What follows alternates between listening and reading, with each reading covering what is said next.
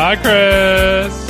Oh wow, he's up like he's up today. Damn, Jason, did you Gucci voice. What have you ingested today? Have you ingested some just coffee, or is there some superfoods in play? I mean, good guess. Adaptogenics and superfoods are both in play right now, Chris. Oh, so he's absolutely fucking flying. This motherfucker's in a helicopter. He ain't crashing on the train tracks either. No, I'm mixing my supplements. I got the ladder and the layered in me. The double L, the Lohan. So you're saying you mix the ladder? Do you cut the layered with the ladder? Because I told you earlier, it's funny you bring this up because I was ideating with friend of the show Andrews on because tinned fish is really hot right now, even though I find it disgusting. Tinned fish, but there's been a lot of tinned fish in the news. Hot girls eating tinned fish, et cetera, and you find it to be disgusting. I mean, it's like, I guess if I was like a stowaway on a boat and that was the only rations that I had, I guess I would. If I was only allowed to eat saltines and some sort of fish, I guess I would do that. But sardines and saltines aren't really at the top of my list for appetizing snacks. I can't say I disagree. But I mean, sure, more power to you. But we were thinking kind of a how long gone version of this would be if the tin, which the tins are cool. We can all agree that the tin looks cool as a vessel for delivery, and it has a nice sheen to it. It has kind of a nice history. It kind of looks, vintage, as some would say. Yeah, somebody was like, all right, this can of Fancy Feast looks good. Exactly. But we need to make it different. All right, instead of a circle, let's do an oval. And then boom, $27 for the hand-cured albacore. But when you get the How Long Gone tinned fish and you crack it, inside is actually ladder pre-workout. Just pre-workout, just powder in a tin can. Exactly, because remember we were talking about cocaine coming in vials? This is kind of like that vibe. Okay. Because we're used to protein powder or pre-workout coming in these large bags with a scoop or maybe a single serve if you're trying to kill the environment like me. And it's more important, we need to think about the delivery vessel because that is, we're kind of brand guys. We're into marketing and stuff. I'm a packaging slut. Exactly. I think that this is an opportunity for How Long Gone to disrupt yet another failing industry. There's a call. I have a call out. Please. So when you have the pre-workout powder, either in the bro tub or the bro bag. Well, you're thinking of creatine because I know that's your go-to. I do have creatine on the mind as I am trying to bulk up for winter season. As I managed to do that without even trying this year, unfortunately. But it comes in a container. 180 ounce. Yeah, it's large. It looks like a 5-gallon bucket, and so that's going to last you, days, if not weeks. Yeah. And the problem with the tin is once you crack it open, that's pretty much it. So are we doing single serving? No, much like cat food, you can buy, let's say you can buy a 36 pack, on Amazon, and they're single serve, but it's much single servings, but okay. So Chris said you guys are like doing an okay job at killing the environment. I am going to really show Jason, you guys how it's done. See, and this is where of course you're mistaken. And as somebody who's on the front lines of sustainability, I'm aware that aluminum actually is great for recycling. Oh, you can recycle these? Exactly, Jason. So not only are we saving the planet, we will not be taking the private plane to the board meeting for this company, but we will also be recycling all of the tin cans after we pop the top and get our pump on. When we go to NorCal for our meeting, we're going to travel by train, I'm assuming, just to kind of help things out. Yeah, I mean, that's fine. Maybe we'll take one of Elon's tunnels. I would prefer a tunnel or maybe a speedboat. But that seems a little more complicated, and there is gas involved in that. But I don't know how, I kind of just, this is fresh off the presses. Andrews made this suggestion and I said, bro, I'm going to run with this. I didn't tell him I like it. I didn't tell him I was going to do it on the program, but the point of that is that if you talk to me about any idea that could be applied to How Long Gone for us to make money, I will take it from you, and I'll credit you on the air, so you get a shout out on the show, but you don't receive any monetary compensation. But we'll give you a really fat ass shout out. Yeah, you'll get a fat ass shout, and it'll be like 15 seconds of shout out. Exactly, yeah, and I'll make sure that you get the first case. After Jason and I, of course, and then our sponsored athletes. You know what I mean? Yeah. Well, I mean, and of course, after costs, I think it would be interesting if we only sponsored disgraced athletes. You know what I mean? Like if we were like, you know what, Djokovic is kind of down on his luck. This has been like a big deal. Let's send him a case of the How Long Gone Fish 10 pre-workout and see if that kind of lifts his spirits. And if it does, then maybe we could talk business. Is How Long Gone collaborative tinned pre-workout at the top of his wish list? Probably not, but Djokovic knows as a champion, a dub is a dub. You get one under your belt and we go from there. Exactly. So all that does is drum up interest from the other competition. And I think it's a wise move for him. I don't think he can afford not to partner with us. And speaking of disgraced athletes partnering with brands, a loyal goner sent me a DM saying, check this video out. And it was a video of known motocross X Games legend Travis Pastrana.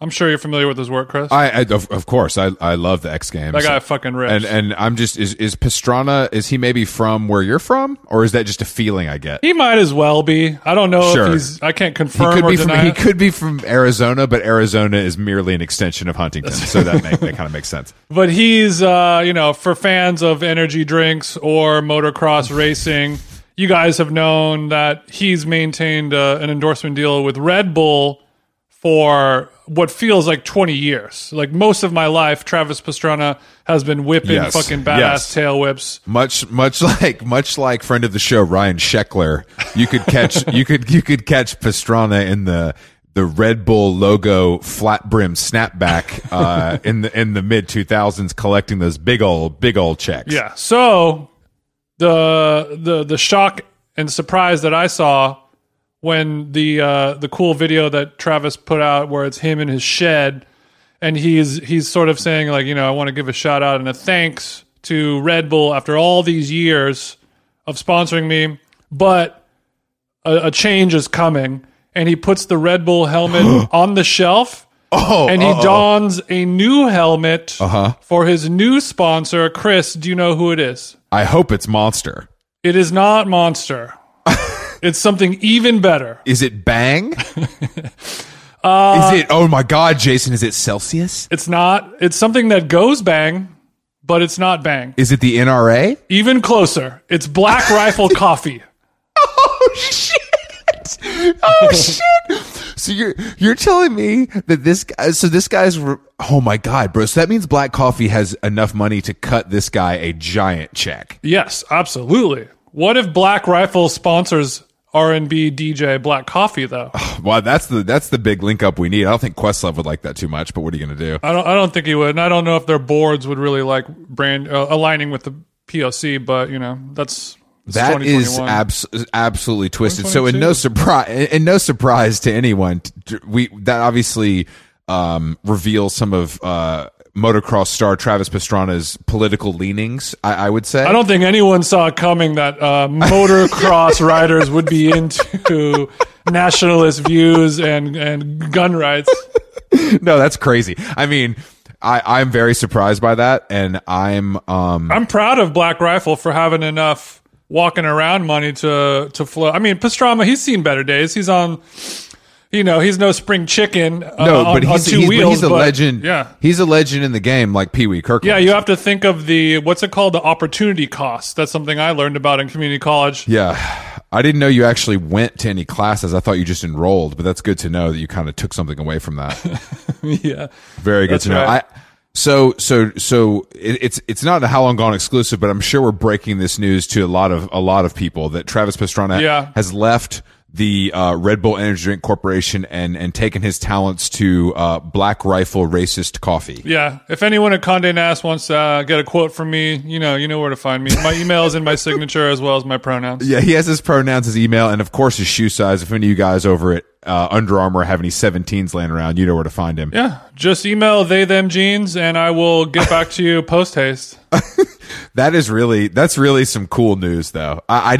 So the fact that Black Rifle is just like, we're going to sponsor whoever just because we need to find some racists that are popular. is pretty wild business strategy. Like there's what on earth what business they have sponsoring a famous motocross driver? Like that there's no connection to these two things. Yeah, I feel like people that race motocross professionally, they're like, coffee, ooh. Yeah. Like they think like that's nasty. It doesn't taste like candy. No, they only have Red Bull or one of its main competitors. I hate to palate shame extreme sports athletes, but no, I mean, look, I think the skateboarding community, unless they're on the Street League tour, would have maybe the best. I would say the best palates in extreme sports.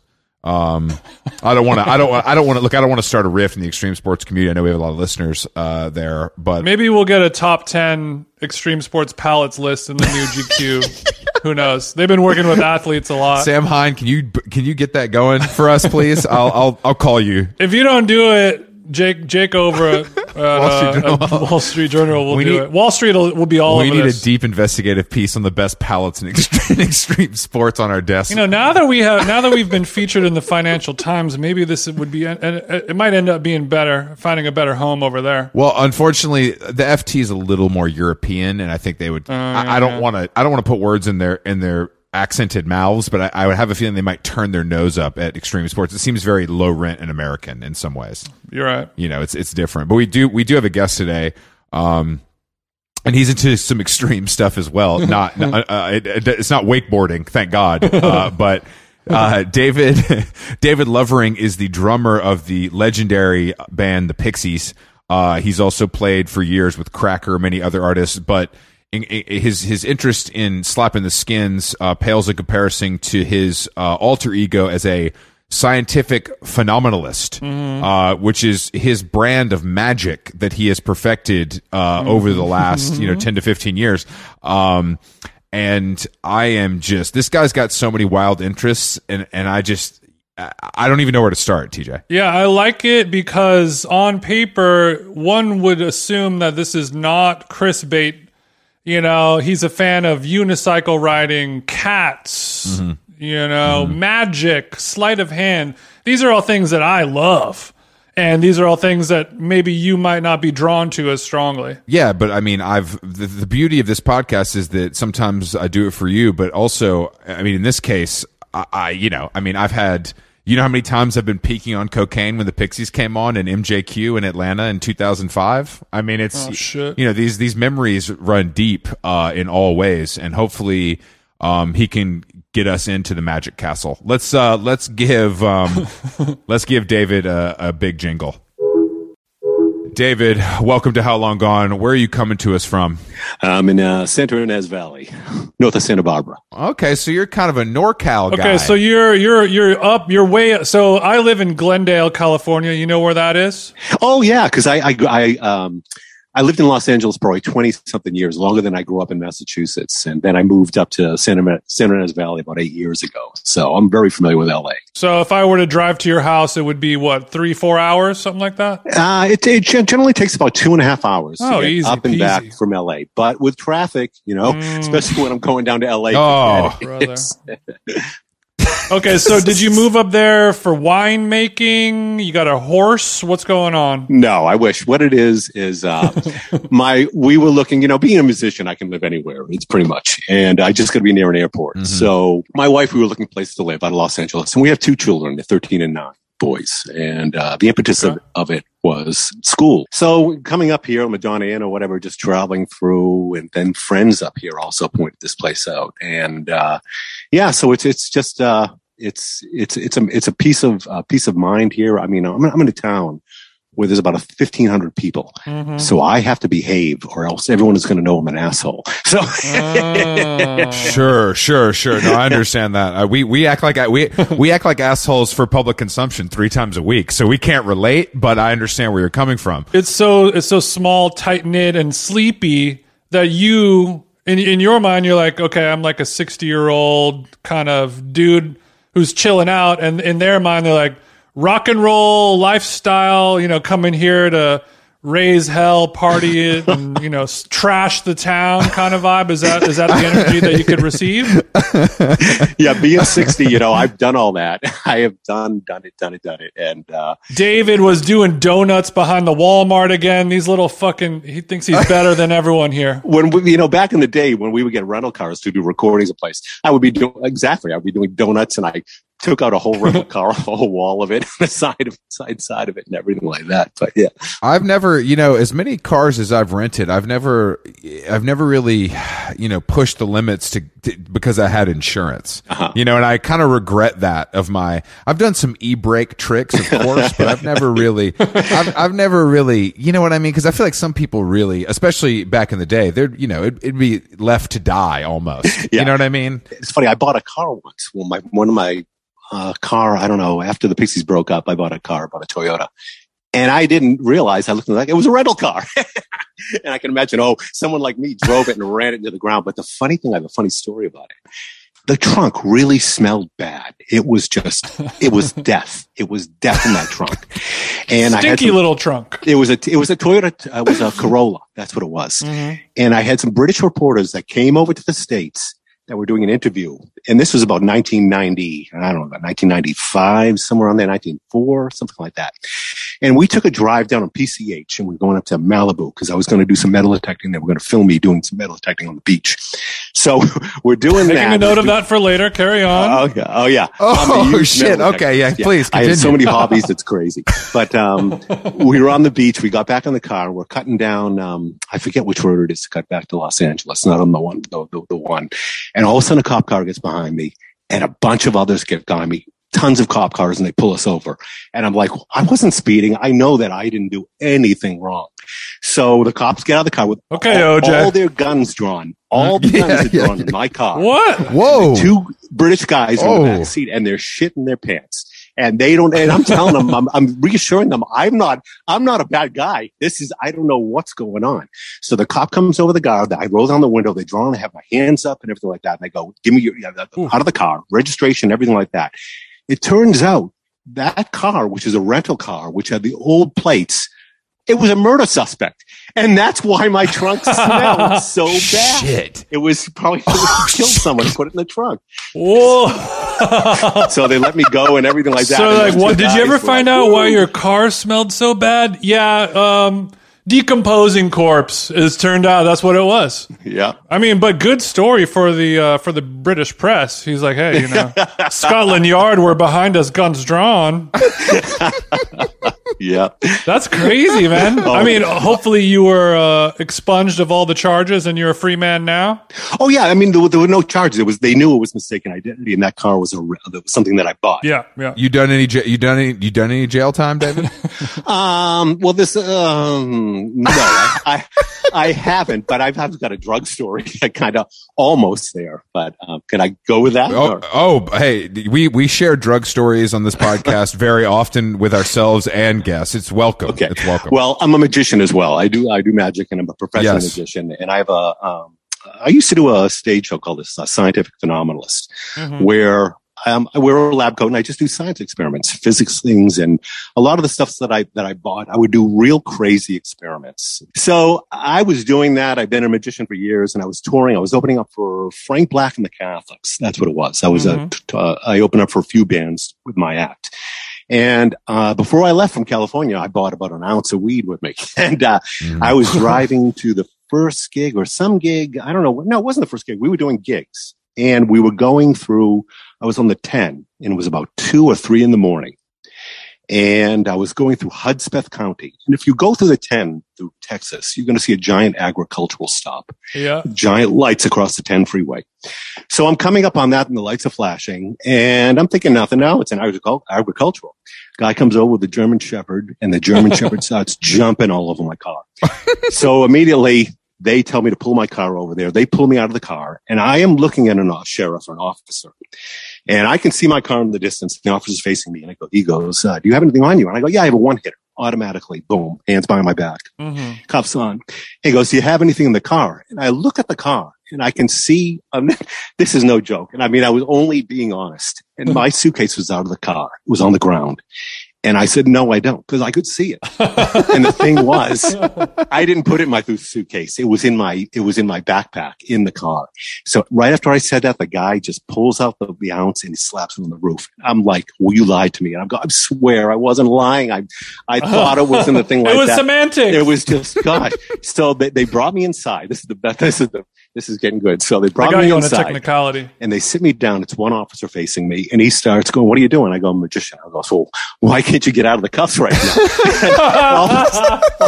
all those typical things. And I'm just, yeah. So after a while conversing with the guy, he knew I was a good guy. I wasn't any danger or anything like that. So I said, "You want to see a magic trick?" He goes, "Sure." So I did a magic trick to him. He goes, it wowed him. He said, hold on. He got on his intercom or his walkie-talkie, and he said, all you guys, all sheriffs, come on. And they turned off all the lights on the tent to stop the agricultural stuff. Oh, shit. All the sheriffs came in. This was not in like you didn't get taken to a police station. This is still at that agricultural stop. Still at the agricultural stop inside the building there. So they're all saying the only thing, you're fine here. The only guy you got to impress is the Hudspeth County, the sheriff, the main guy whose jurisdiction is that area, who is on his way coming. And he knows his magic. Yeah. So the heat is on. So I get all the sheriffs in there before the Hudspeth County guy comes, and I have them all cough up $20. So they're all cough up $20, and I take a deck, I shuffle it, and what they do is I give them the deck, and they're able to deal down as many cards as they want. When they stop, they put a $20 bill, and they put the deck on top. They give it to the next person. Blah blah blah. It goes along like that. So that's what I did, and then I spread the deck, and it turns out every $20 bill that they put in was next to an ace. So it's they're all going crazy like that. Oh, wait for the guy to come in. Mm-hmm. So all of a sudden the guy walks in and he goes, where is it? And they give him my weed, which was in a brown paper bag. And he opens up the paper bag, he looks at it, and he takes a sniff, and he looks at me and he goes, yeah. He just shifts his, like up and down with his head, like, yeah, this is good stuff.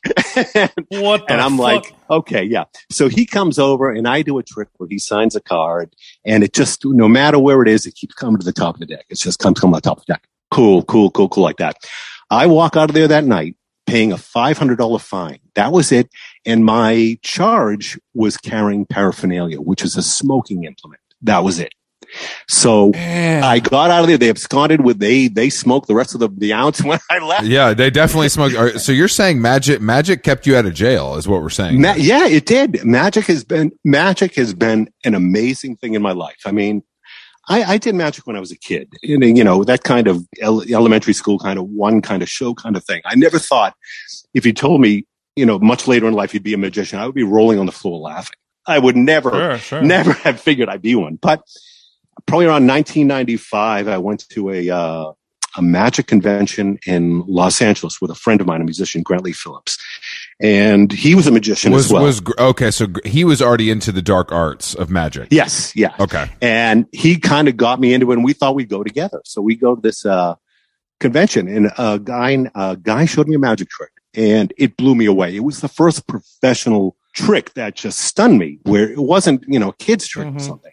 And at that point, it changed my life. I had to learn everything. I bought every book, every video. I took classes. I joined the Magic Castle.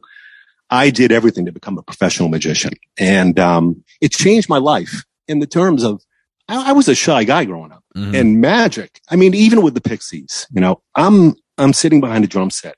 I have 4 people in front of me. I'm in front of 100,000 people at a festival.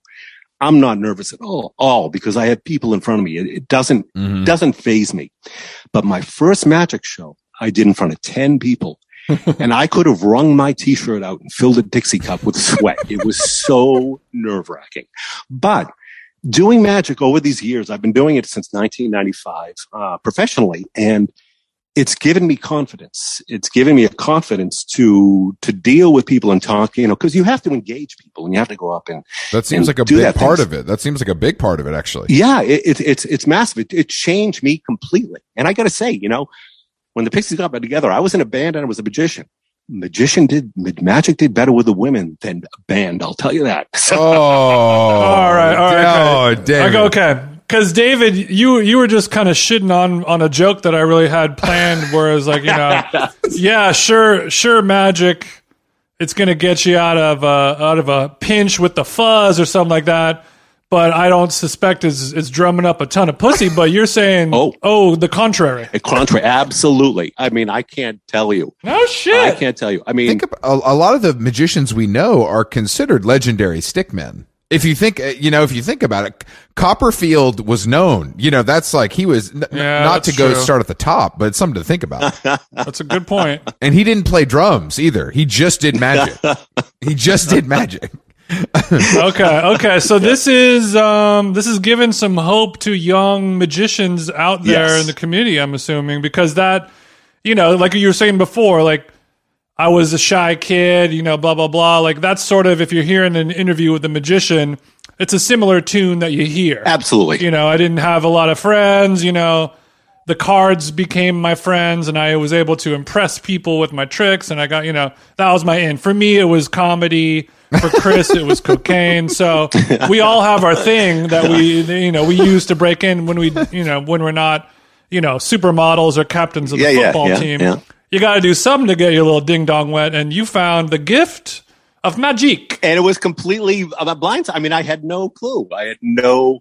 But wow. I mean, I wish I did it when I was in high school or elementary school. You're like, so I was in, ever heard of the Pixies? And she's like, yeah. Could you make that 9 of diamonds disappear again? So if you're doing, where does, because obviously we understand how bands work. You start a band, you practice, you record, you play some shows, you record, you play some bigger shows, etc.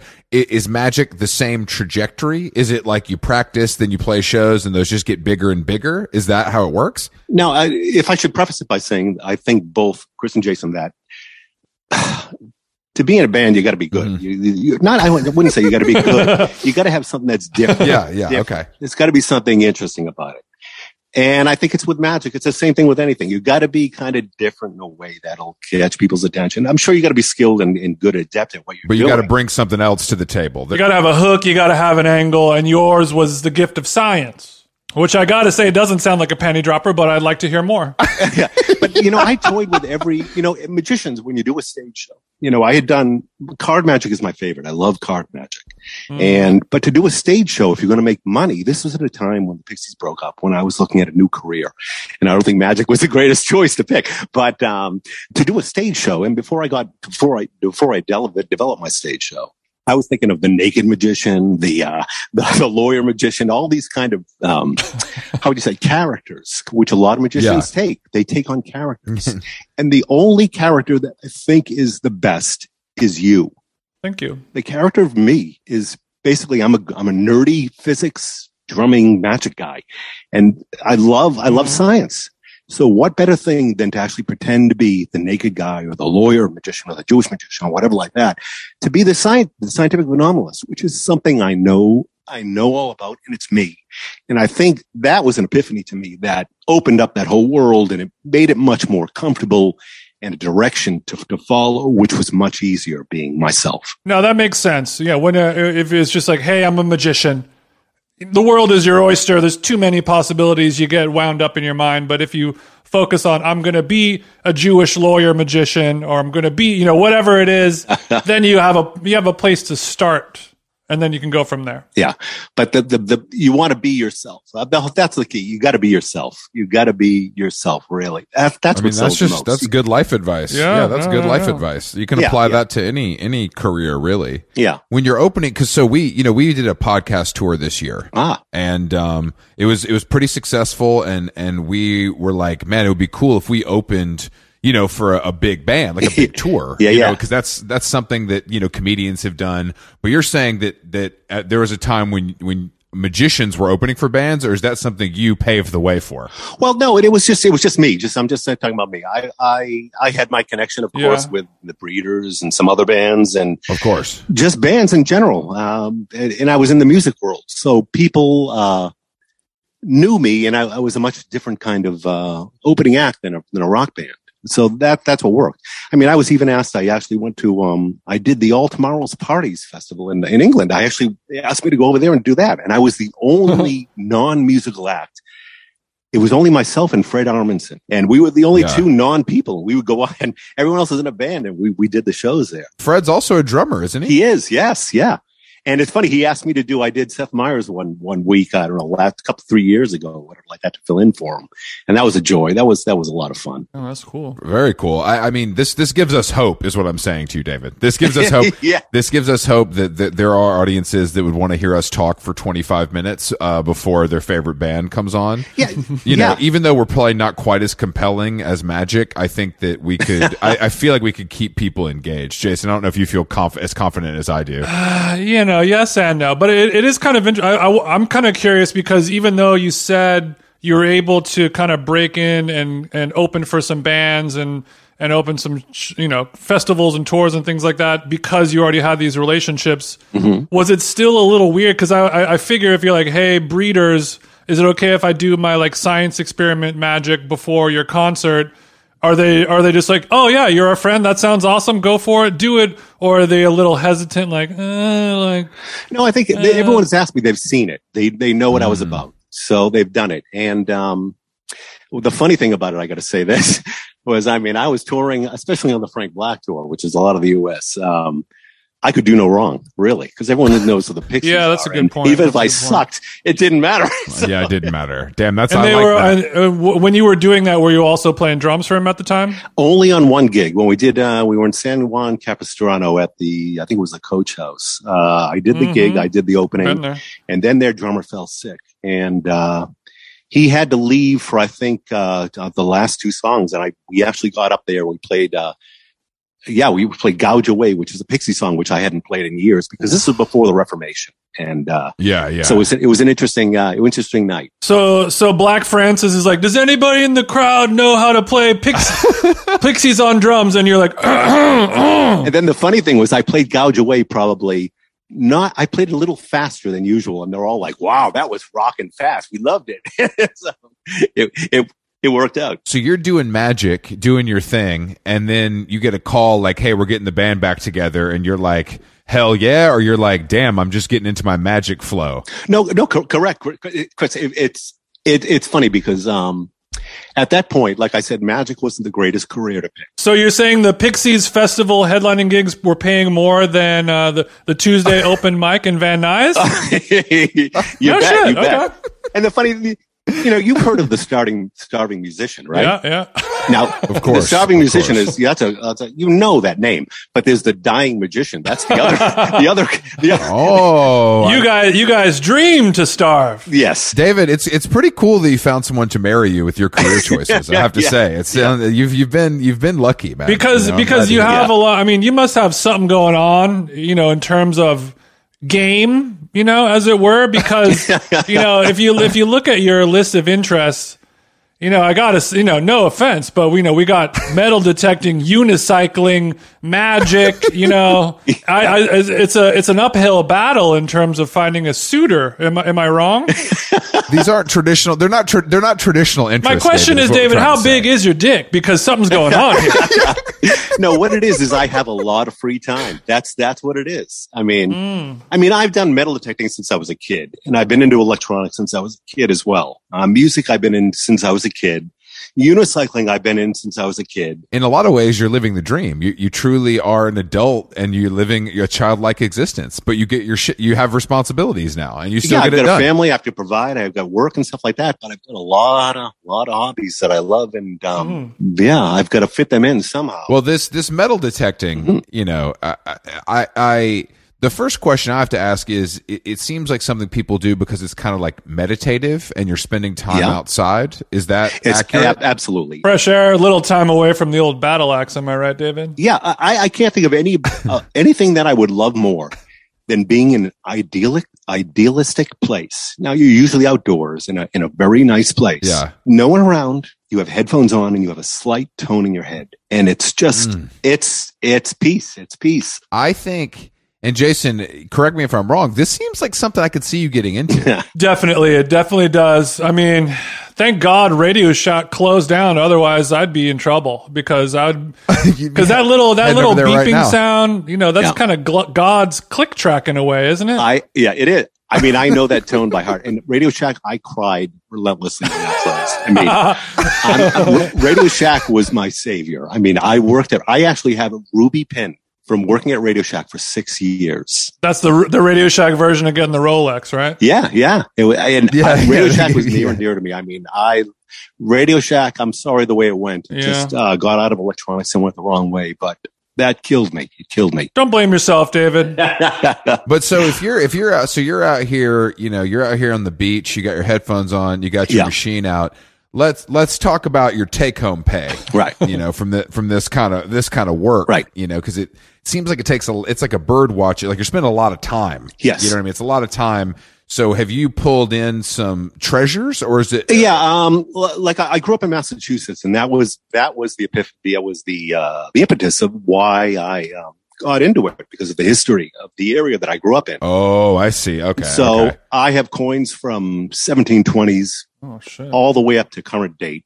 All from, I mean, I have tons. I have a bag, like a bank bag, filled with silver and copper and nickel. All old. I'm talking nothing new. I'm talking the 1800s, 1700s, early 1900s, all those coins. That's what I found in Massachusetts, because it's old there. Yeah. When I moved here to California, which I've lived longer in my life than Massachusetts, the beach was the only place that I could hunt here, because it's old, but it's not that old compared to where I was hunting before. So I bought an underwater detector, and I was hunting the ocean every single day down in Santa Monica, Venice. Whoa. And everything. Hold on. So you put on the wetsuit and like the I tank? have a snorkel. I have a snorkel, a wetsuit, and an underwater detector. And I worked all of Santa Monica, all that beaches for years and years. And I have tons of jewelry, tons of wedding bands, watches, ring, you name it. That's what it is. I don't look for coins here. I look for gold and jewelry at the beaches. So do you sell this stuff? Do you just keep it? No, I keep it as a dowry or to show and tell. And I actually know every single one where they came from. Right. If you're going up the 101, there's these kind of pull offs on the road. You can see there's beaches you can go down and park. And I pulled off on one time, and a tour bus pulls up with Russian tourists, and I'm out on the beach. And the problem with hunting around California is people always, what are you doing? What are you doing? Blah, blah, blah, blah, blah. You catch anything? Yeah. I wanted to put on like a nuclear suit and look like I was testing the water so no one would come near me. But anyway, I'm hunting, and all these Russian tourists come around me. They didn't know what I was doing. And I get a signal, and I dig down, and I pull up a cocktail ring with sapphires and diamonds. And they all just, it was crazy. Don't show some stolen jewelry to the Russians. They'll get hard as a rock. Those guys love that. That's shit. kind of their beat. Yeah. And then years ago, one time I had frequent flyer, and I went to Hawaii. I went to Maui on a frequent flyer, and I stayed in the cheapest hotel on the island, and I rented the cheapest rental car. And every day I would leave, and for 2 hours I would work in the water in front of every 4 and 5 star hotel on the island. Okay, smart. So I was there for 7 days. I worked 14 hours. In 14 hours, I took home 20 men's wedding bands, big gold honking ones, right? And oh my god, I'm kind of getting upset because I'm not finding diamonds. Where's the engagement rings? All I'm finding is this is some bullshit. Yeah, of course. Bands, yeah, this bullshit. Bands. Yeah. The last day I get my 21st ring. It's an engagement ring, but it had been in the water so long that diamonds had been knocked out of it. I mean, I can't think of anything more ironic. Oh, that's poetic. Okay, so that's you got 20 wedding bands. Yeah. And then you just throw them in a bag and put them in your closet. That's it. Bye-bye. What do you? No, I have a little safe here, and I have all my treasures in it. And when people come over, I just take them all out and just show them all. Okay. Does your wife ever be like, maybe we can start selling a couple of these guys? Yeah. Well, I mean, it's a nice, how would I say? It's a nice savings for a rainy day or something like that. Little nest egg. Have you ever considered cashing those coins in and then getting you a little Bitcoin? Yeah. The only thing I've thought about it was taking all the jewelry and buying a smelt and melting it down into just a giant piece of gold bullion. Well, you got two kids, and they're after talking to you for 30 minutes, I can tell they're Ivy League candidates, and that's not cheap. You know what I mean? That's not cheap. So it's something. I hope so. It's something to keep in mind because these scholarships, it's tough. It's very competitive. I pray for scholarships. So have you ever found, because you're saying all this stuff, and you're kind of like, oh, I just found all these wedding rings and things. These are like very personal heirlooms for people's lives. Yes. And you're kind of speaking about these things with a lack of sympathy, perhaps. What's the logic there? You just a cold-hearted snake? What's going on? I'm desensitized. What it was originally, I thought there was a karma in finding a wedding ring. Yeah. I have to return it or stuff like that. But I found so many, and I can't. And it's just like I've given up. Of course. If you're going to lose them, hey, you're not going to post on Craigslist like, no, found diamond ring. Is it yours? Come pick it up. Yeah, I don't mean to be a bad guy about it. It's just that's what it's just. No, that's fair. It's another one man's trash is another man's treasure. No, nobody assumes that you're a bad guy. Yeah. How many of those rings in Hawaii do you think were thrown off the balcony in a fight? No, that's true. I can only imagine the rings that were thrown because of disgust or something that happened. There's got to be a small percentage of those that are. I would imagine it would be. You'll get there one day, Chris. Don't worry. I'm just going on detecting stories, but I had a friend of mine ask me, he had lost his ring in his yard while he was gardening. So I brought my detector over there, and I get asked this all the time. Someone's like, oh, wait, I got a guy. I'll get a love ring over here. Yeah, call love ring. He's off this week. Honestly. He's not cheap, but he's good. So I go over this guy's house, and I'm going through the yard, and I'm not finding anything. All of a sudden, I get a signal. I dig down, and I pull up a gold ring. Like, here we go. I got it. We got a hit. It's not his. It was somebody else's from the previous owner. So I get to keep that. And then I look around, and I finally found his ring, and his ring was amazing. He's a German guy. The ring was, imagine a wedding band that goes around, but it's not connected. And there's a diamond that is connecting them. That is just held there by the pressure.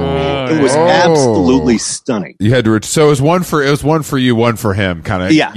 Give and take. I mean, how many guns have you found? That's the real question. I found an old, like I say in Massachusetts, I found a lot of weaponry, revolutionary. I have a lot of. Oh, okay. So when you're on the 101 though, you're not finding like a discarded 9mm. No.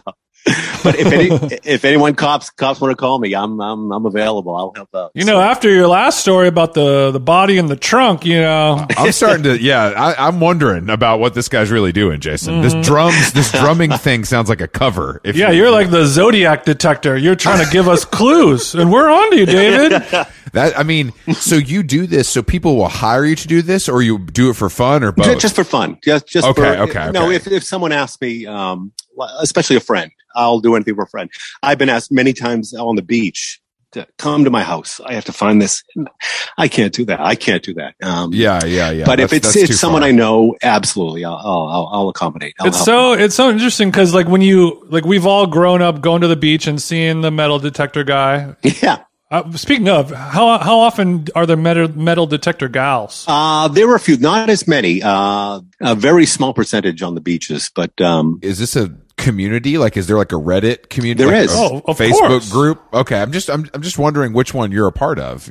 I'm on. I have about 7 or 8 detectors. They're all different types. And I'm on the groups for all of them, as well as all just metal detecting groups, just to talk about your finds, and research is key. You have to research, and to turn over what you want to hunt, you have to research. And once you have all that information and you know what you're looking for, you take the detector or just throw a bunch in the car. How much do these things run? Like, what's the price range? I would say if you want to get a quality one, you're spending $800 up all the way to $3,000. Okay. All right, Jason. So, your birthday's, I got some time to save my ducats. Yeah. So I'm going to, David, I'll hit you up for some recommendations, but I could see this. No, a lot of the, really quick. A lot of the similarities between this and, like fly fishing are kind of coming through in terms of you got to have different hooks for different streams. And, the only difference is with fly fishing, you just lose thousands of dollars, and with metal detecting, you could possibly be making thousands of dollars. Yeah. Yeah.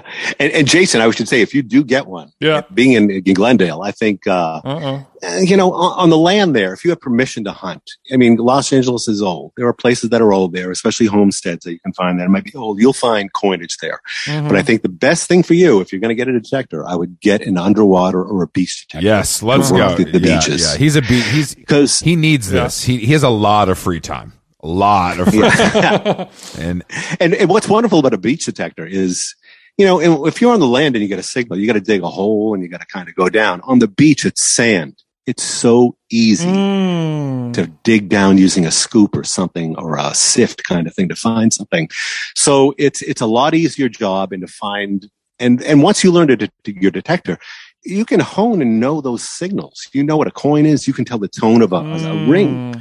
So you can sit there, and all these detectors also have discrimination, so they can cut out the pull tabs, cut out the nails. Oh, you're only getting the good stuff. Okay, so you can get this thing dialed in like one of your pearl snares. Yeah. Maybe you're who are you, a Ludwig guy? Who are you sponsored by? I'm a Gretsch guy, but I got Pearl, I got Ludwig, I got them all. So yeah. This is fascinating. I have to say, I think that I really do think this would be a good hobby for Jason. Yeah, I think we could be on the cusp of a renaissance of metal detecting, because when, you know, the height of it was what, in the 80s, probably, when the technology became kind of more consumer friendly. Well, actually, the height of it is now. Oh, COVID, okay. the COVID effect. It's, it's like tennis. It's a solo sport. And I wouldn't say technology. I would say because of the press, you know, media and things about metal detecting. There's a show called The Detectorists that's been on in Britain, which was huge. It was a show that I watched, and I actually cried. Cried watching The Detectorists, because it's not only about detectorists, of course, how it's human interaction and stuff like that. But it was an awesome show. Are you saying that metal detecting is also about the friends you make along the way, David? Yeah. Fuck me. This is I gotta say, isn't it funny how only the British can be like, we've got a show where we like fix up old cuckoo clocks, and then by the end of it, you're just like, God damn it! Oh, it's so awesome show. Like, awesome. Honestly, David, it's so nice to hear about any TV show that's not Succession right now, that I'm willing to pay extra for the BBC this month. Right on. Well, speaking of film and television, I was actually just thinking, we like to talk a lot on the show when we have band members and musicians about different syncs that they get, you know, for musical things. But, you know, I don't necessarily need to do a sync talk with you. But, you know, more curious about like the Pixies bump when Fight Club came out, and you guys kind of had a real, like, what happened to the Pixies at that point for you guys? That was crazy, because, I mean, I'll preface it by saying this. My mom knows everything I've done. It wasn't until I was on whatever late night show, Leno or Letterman or whatever. Yeah, something I was on. That was the point that I made it. Of course. To my mom. Yeah. That I was on TV. It was, you know, that was the point I made it to her. So Fight Club, I'm kind of simulating it on that level. Yeah. It's the same thing. There's so many people that know Where Is My Mind of the Pixies just because of Fight Club. A whole, you know, basically everybody younger than Chris and I, that was very often their first introduction to the Pixies. Yeah. And then that turned that song, which is a song that you guys have, you know, recorded, I don't know, however many years before Fight Club came out. 80s, yeah. From the 80s. 87, 86, or yeah. Not unlike a buried treasure in the sand. It's just like, hey guys, we made Where Is My Mind, you know, 30 years ago.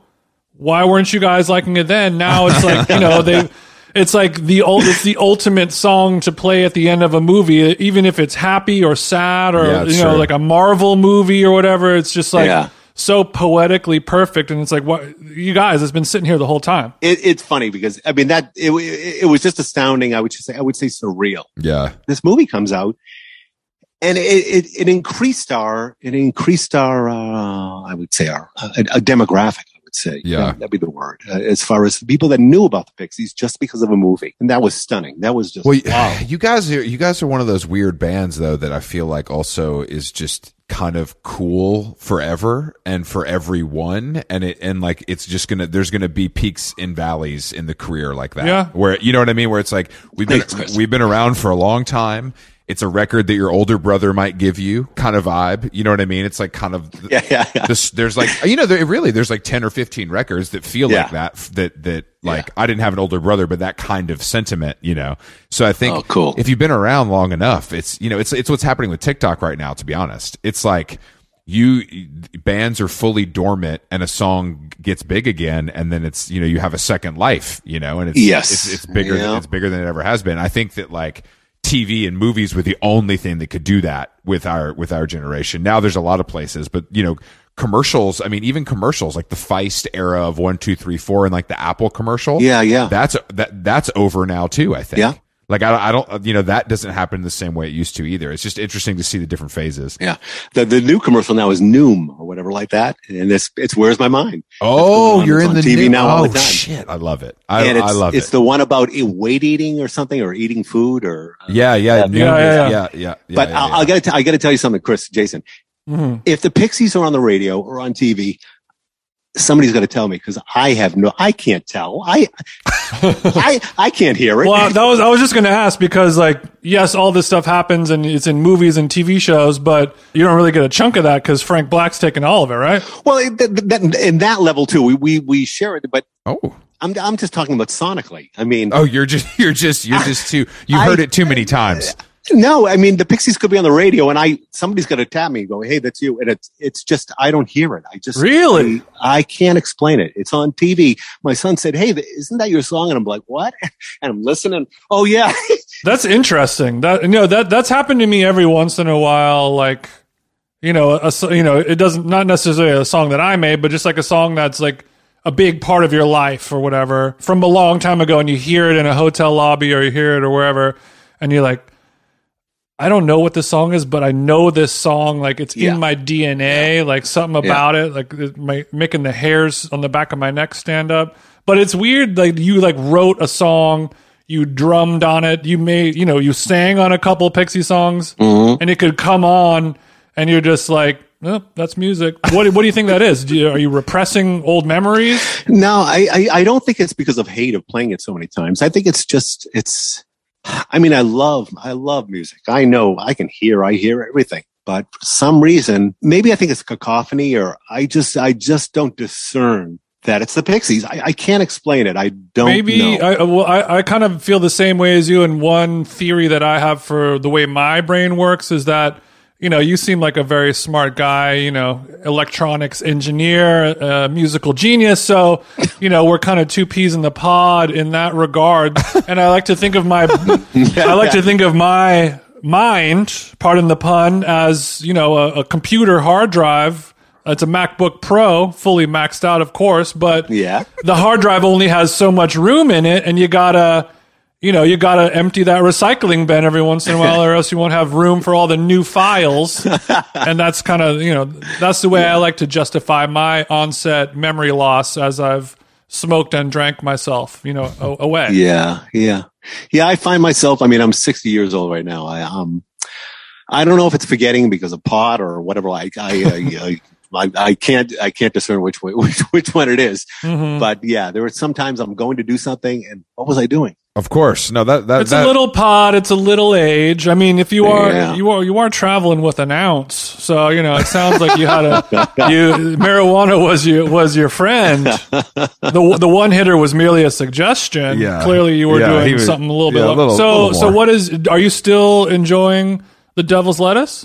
I do, but not as much as I did. It's only when I am not home, as far as being a parent, stuff like that. So when he's on the road, he's cutting loose a little bit. Exactly, yeah. As long as you're in a city and state where it's legal, of course. Of course. True. Of course. Are you guys are you touring this year? No, we've been. What happened? We've been off for 2 years. We had a world tour. We did a new album, and we were. This is in 2020. The new album was released in September, and we were starting to tour on it. We were supposed to play in February of 2020. China, then Hong Kong, and then Japan, and then New Zealand, and then Australia. Of course, China went down. Yeah. And of course, Hong Kong went down. Then Japan went down. Yeah. So we went to New Zealand. We did 2 shows in February and then heading into March. And then we got to Brisbane in Australia to do on a day off. And it was a day off. And I went out with the crew and we just drank all day from 11 o'clock to 1 in the morning. And Damn. at 3:00 in the morning, I got a text. We're leaving the country at 6:00 in the morning. I was like, So that was it. That was the last time playing. The tour manager always takes the fun away. I tell you what. Yeah. It's funny because I had a conversation with a friend of ours who was on the show, a musician named Kevin Morby, and he had they did a similar thing when he was on tour, and then he found out while he was in New Zealand or Australia that he was on a plane with like the 70th case of COVID ever recorded. Whoa, wow. Because it was still those early days when no one knew what was up, but it was a very similar thing. He was supposed to go to Japan. They ended up doing this or that, but it's all, I'm sure that was a wild flight home. Yeah. So it's been 2 years now, and I'm just waiting, in 2021, which was this last year, we had the tour moved over, the world tour, and now it's 2022. So the tour is scheduled to start. I have one show supposedly in Mexico City on the 20th of March, and then another one hopefully coming up in April 1st over in Europe, and then the rest of them starting all the European, the world tour starts in June. So that's all with fingers crossed. I mean, fingers crossed. This is just crazy. I mean, if they can go to church, why can't you have a band play? Great point. Come on. Great point. We stand with you, David. Maybe you need to switch up some of the lyrical content to lean a little more Christian. We'll be all right. Come on, Supreme Court, open these venues. Speaking of world travel, two-part question. What country goes the most gaga over the Pixies, and what country goes the most gaga over the magician work that you do? Okay. Wow. I'm looking. Okay. What's funny is the Pixies, when we first started, it was Europe, England, Holland, and the rest of Europe were caught on to us really quick. And what year was it the first time you went over across the pond to do some shows? This is 1986. 1986. Do you remember who you played with some of those early shows over there in London? Oh gosh. No, I think it was all headlining ourselves. We might have done. Let's go. I can't think of who we might have. Well, My Bloody Valentine, something like that. Oh, My Bloody Valentine. We played with plenty of times back in the day.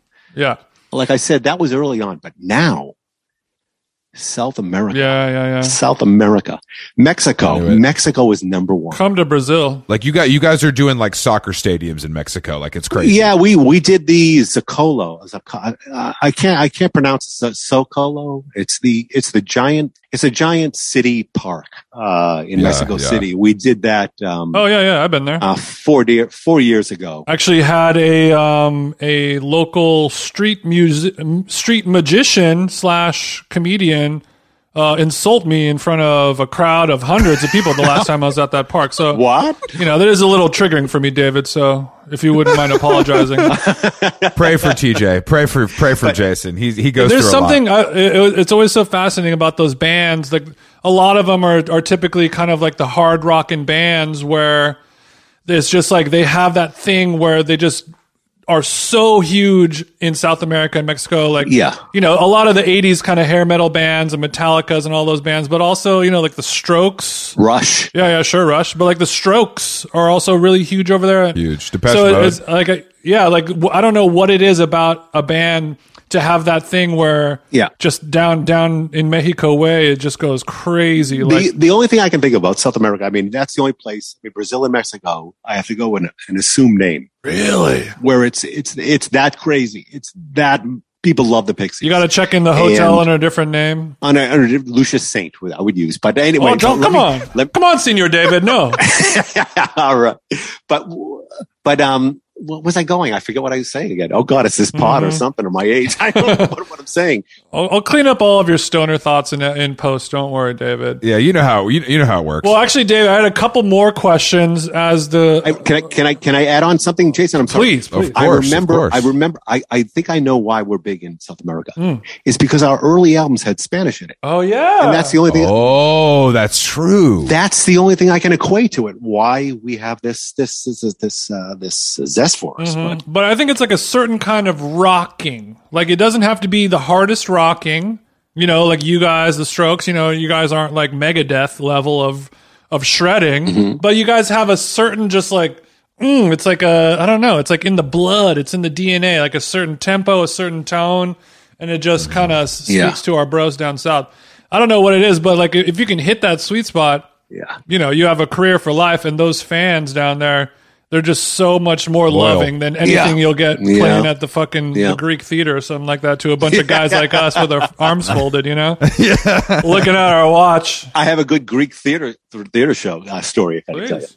you, we were doing the Greek theater, and it was at a time with my stupidity that I was wearing all white pants, white shirt. It was a white hat. look. That's what I played.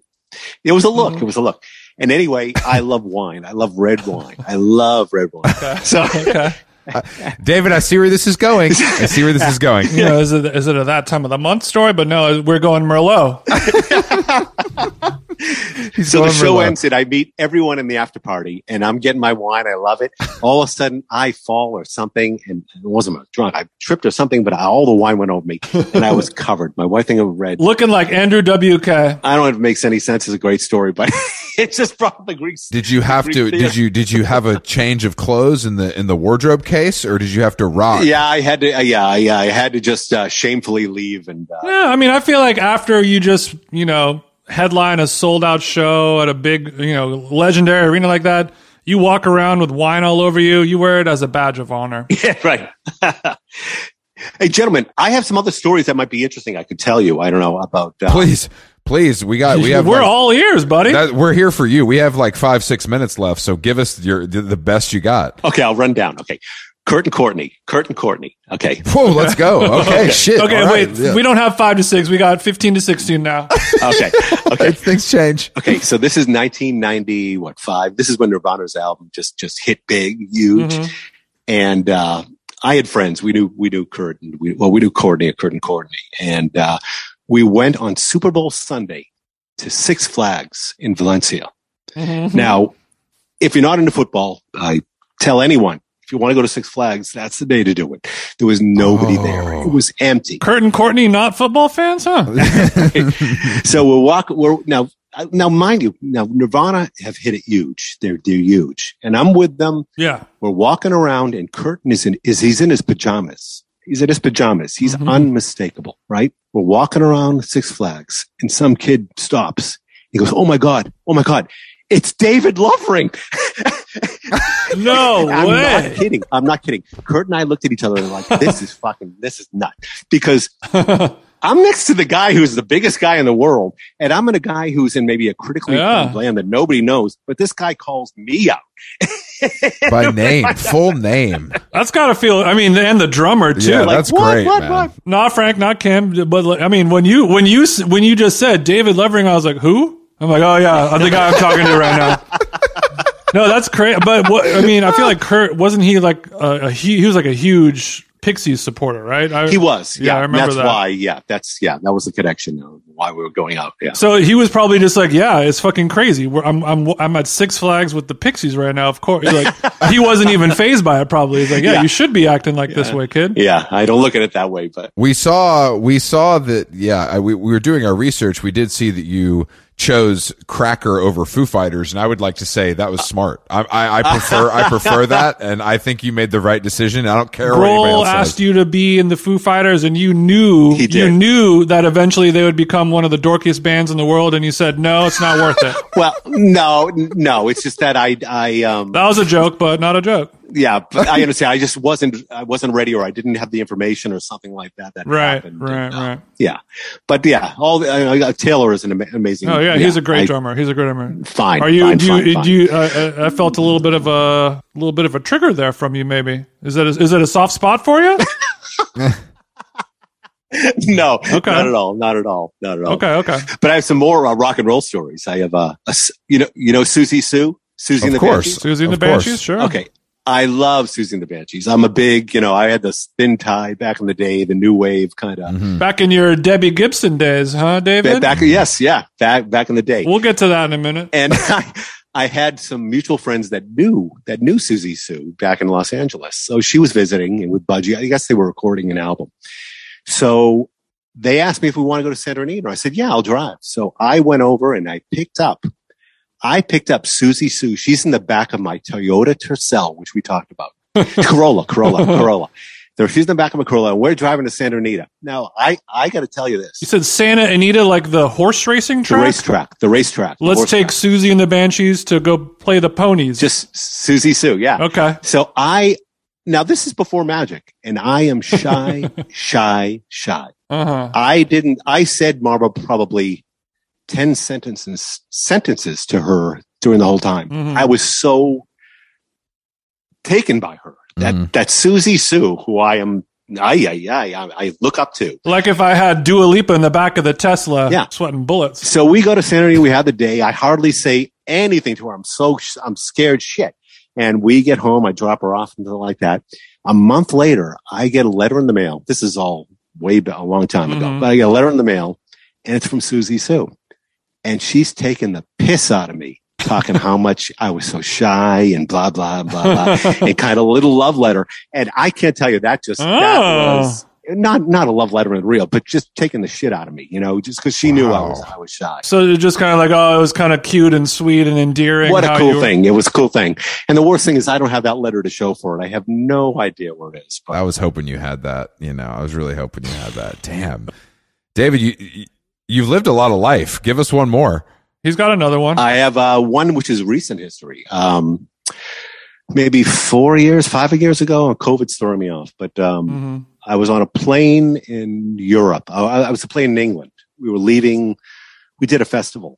And I'm on the plane. I was sitting next to Joe. There were 3 seats on one side. Joe is 1 seat over. And I decided I want to sit next to him. So I moved over to the other side of the plane. There was one gentleman over there. The gentleman looked at me. I sat down, and the rest of the flight's going on. And all of a sudden, my manager was with us, and the World Cup was happening at the time. So we started talking about the World Cup. And this gentleman next to me started chiming in. And there was a whole discussion going on about World Cup. And at that point, I realized, I kept looking, I'm talking to him, it's Robert Plant. I'm sitting next to Robert Plant, right? Shit. So I am like, whoa, the conversation's going and we're having a great time. The plane lands. The conversation is still going. Everyone's having a great time. We get off the plane. We're all still talking. We go to baggage, pick up our baggage. We're all still talking. We go out to the port to get our vehicles to go where we're going. We're still talking. And then finally he introduces himself and he goes, I want to introduce myself. And my manager says, we all know who you are. And then Robert Plant, who says, who are you guys? And he goes, we're the Pixies. He goes, oh, Boston's finest. What? At that point, you could have shot me right then. Robert Plant knew exactly who we were and knew about us. That's so good. That blew me away. So anyway, let me jump ahead. Now we're jumping ahead 4 months. And my manager calls me and said, Robert Plant called. He wants you to open up for us for 7 shows in the U.S. North American tour. Whoa, fuck. Wow. Oh, wow. This is a chance meeting. This all happened. So we get on that. And Robert Plant has laryngitis and he cancels, I don't know, a number of shows. We actually did, I think, 3 shows with him that turned out.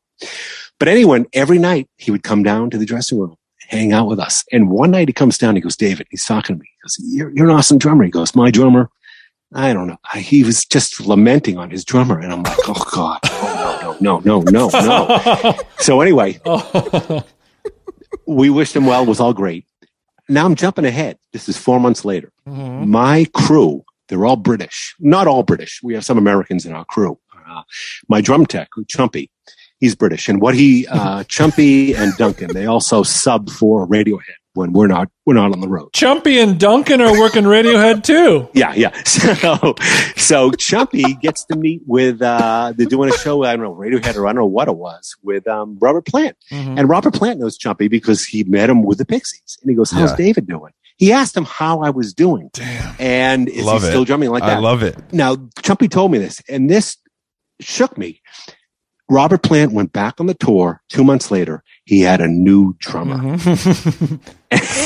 all I can think of, he was looking at me maybe to that should have been you. That should have been you. That was just, Led Zeppelin to me is just, that was just killer. Yeah, no, that's wild. That's the beauty of I feel like festival stuff is that you really are with everyone and you never know. I mean, this could have been different, but I feel like that happens more often than it ever has with the popularity of the festivals. Yeah, a camaraderie. There's a nice thing about festivals where everyone is equal. It's not support acts. I mean, there is billing acts, billing stages as far as it goes, but like that. You guys are all shitting in the same toilet at the end of the day. Yes, that's it. We all enjoy the same porta potty. Yeah. I have one more story about David Bowie. May I? Yeah. Recent birthday. We celebrated his birthday just a few days ago. Yes. Yeah. Mm-hmm. David Bowie was a massive Pixies fan. He loved the Pixies, and Tin Machine he covered. I forget which song he did, and he would take us to dinner. We just David Bowie. I knew him as David Jones, as far as it was. But one of my things I should say, when I was a kid, not having traveled, being in Massachusetts in a suburban house, I always wanted to be at like a Bavarian festival with an Opa band, with the ladies, with the lederhosen and Oktoberfest type of thing. Oktoberfest. Okay. That was some kind of hidden kind of thing, a fantasy that I wanted. You little pervert. And I happened to be in Munich with the Pixies, and Bowie was finishing his tour, whatever tour that was. He was having an end of the show party. So we were all invited. We went. He had a tent, and he held the picnic tables, the whole lederhosen, the beer, the sausages, the whole deal. So David Bowie made a fantasy of mine come true. I can actually say, wow, that he did it. God bless. God bless. Wow. I feel like you got to get a podcast of your own here, David. Yeah. I mean, at least the memoir, honestly.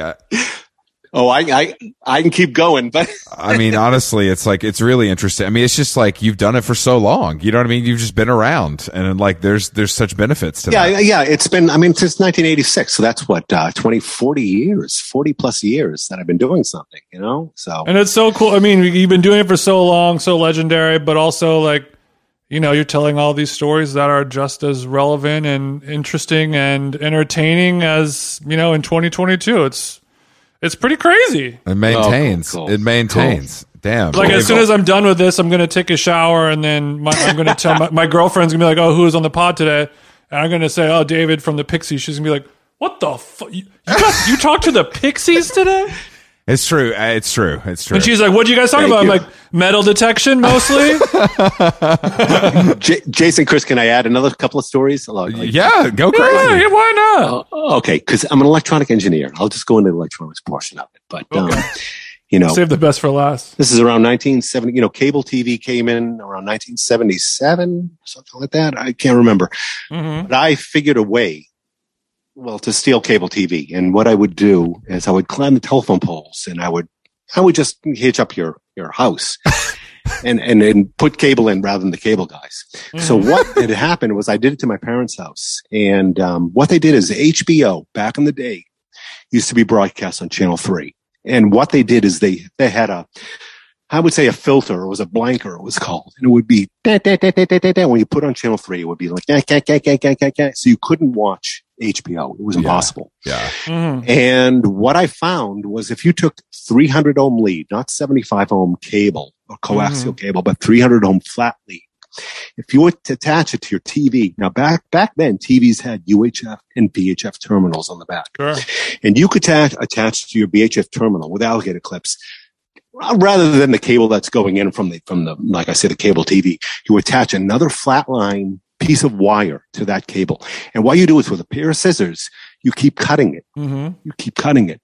And you'll see that it acts as like a band tuning kind of thing. And you can actually get HBO in.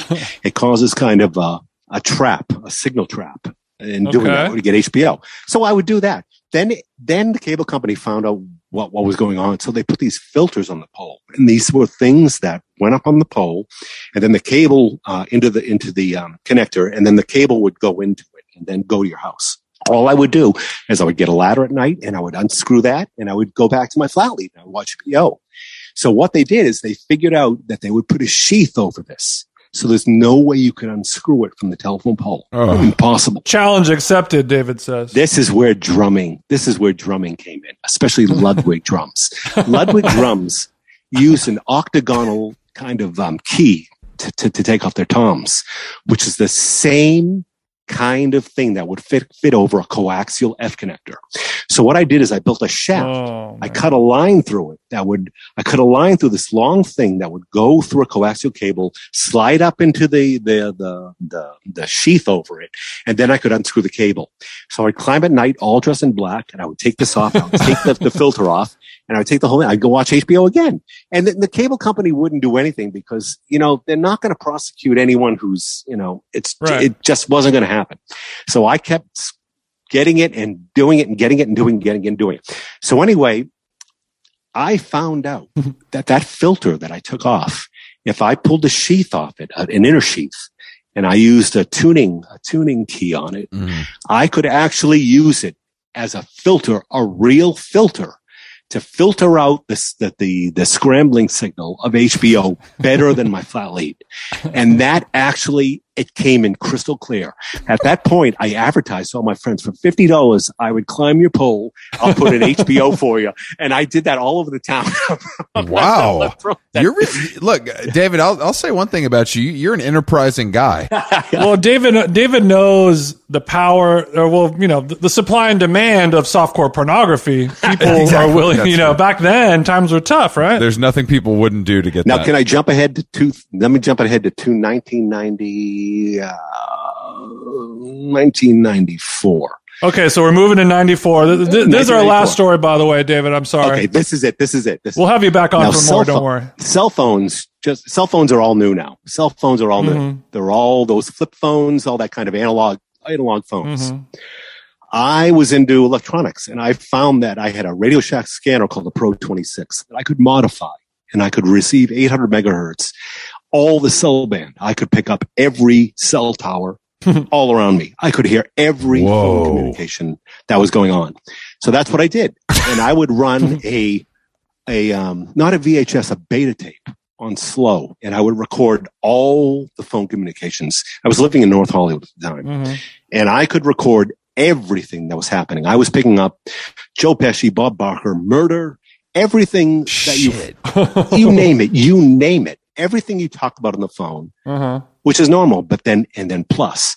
And I said the word desensitized, and that's what it is. I got desensitized. Yeah, I'm sure. It was something, because what I'm hearing is horrific. I mean, not only gang things with murder and incest and cheating and everything. I mean, I'm hearing everything on the phone like that. And I even had a scanner that I had a unit that I could have in my car, that if anyone came near me in the nearby, it would tune to their cell frequency. I could hear anyone that was in my immediate range. It would lock onto them. So anyway, with this know-how, I built a DTMF decoder. And DTMF decoder is, a touch-style phone. Yeah. Boop, boop, boop. Yeah. This one would display the numbers that were hit on. So if you hit a 2, it would display 2, or 3, 4, 5, 6, something like that. I hitched it up in my scanner. And now that I have my scanner, I get information now.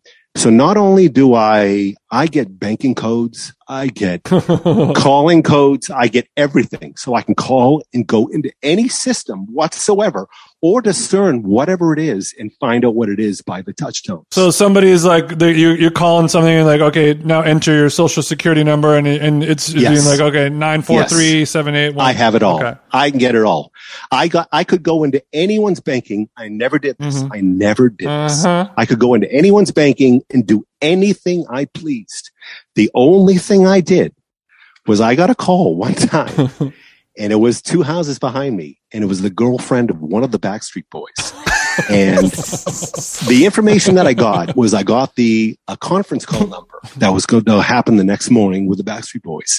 So the next morning, I go to a payphone, I put the coin in, and I enter the conference call number, and I sit there on the phone, and it answers. I enter the conference call number, and I'm into the conference with the Backstreet Boys. And then this is pre-Zoom, so nobody knows that you're there as long as you don't. As long as you're quiet. I'm there. They know it's the caller there, and all they're saying is, "AJ, is that you, AJ?" And I go, "No, this isn't AJ." I go, "This is David."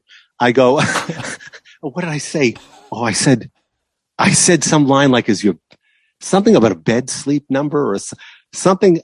I can't remember. It was some line, like a joke line that I hung up. That was what it is. But I got actually into the Backstreet Boys conference call with their lawyer. What a different time. Jesus Christ, man. Jesus Christ. David, what a pleasure. Honestly, what a pleasure. Thank you so much for joining us. Oh, Chris, Jason, it was awesome. Thank you for having me.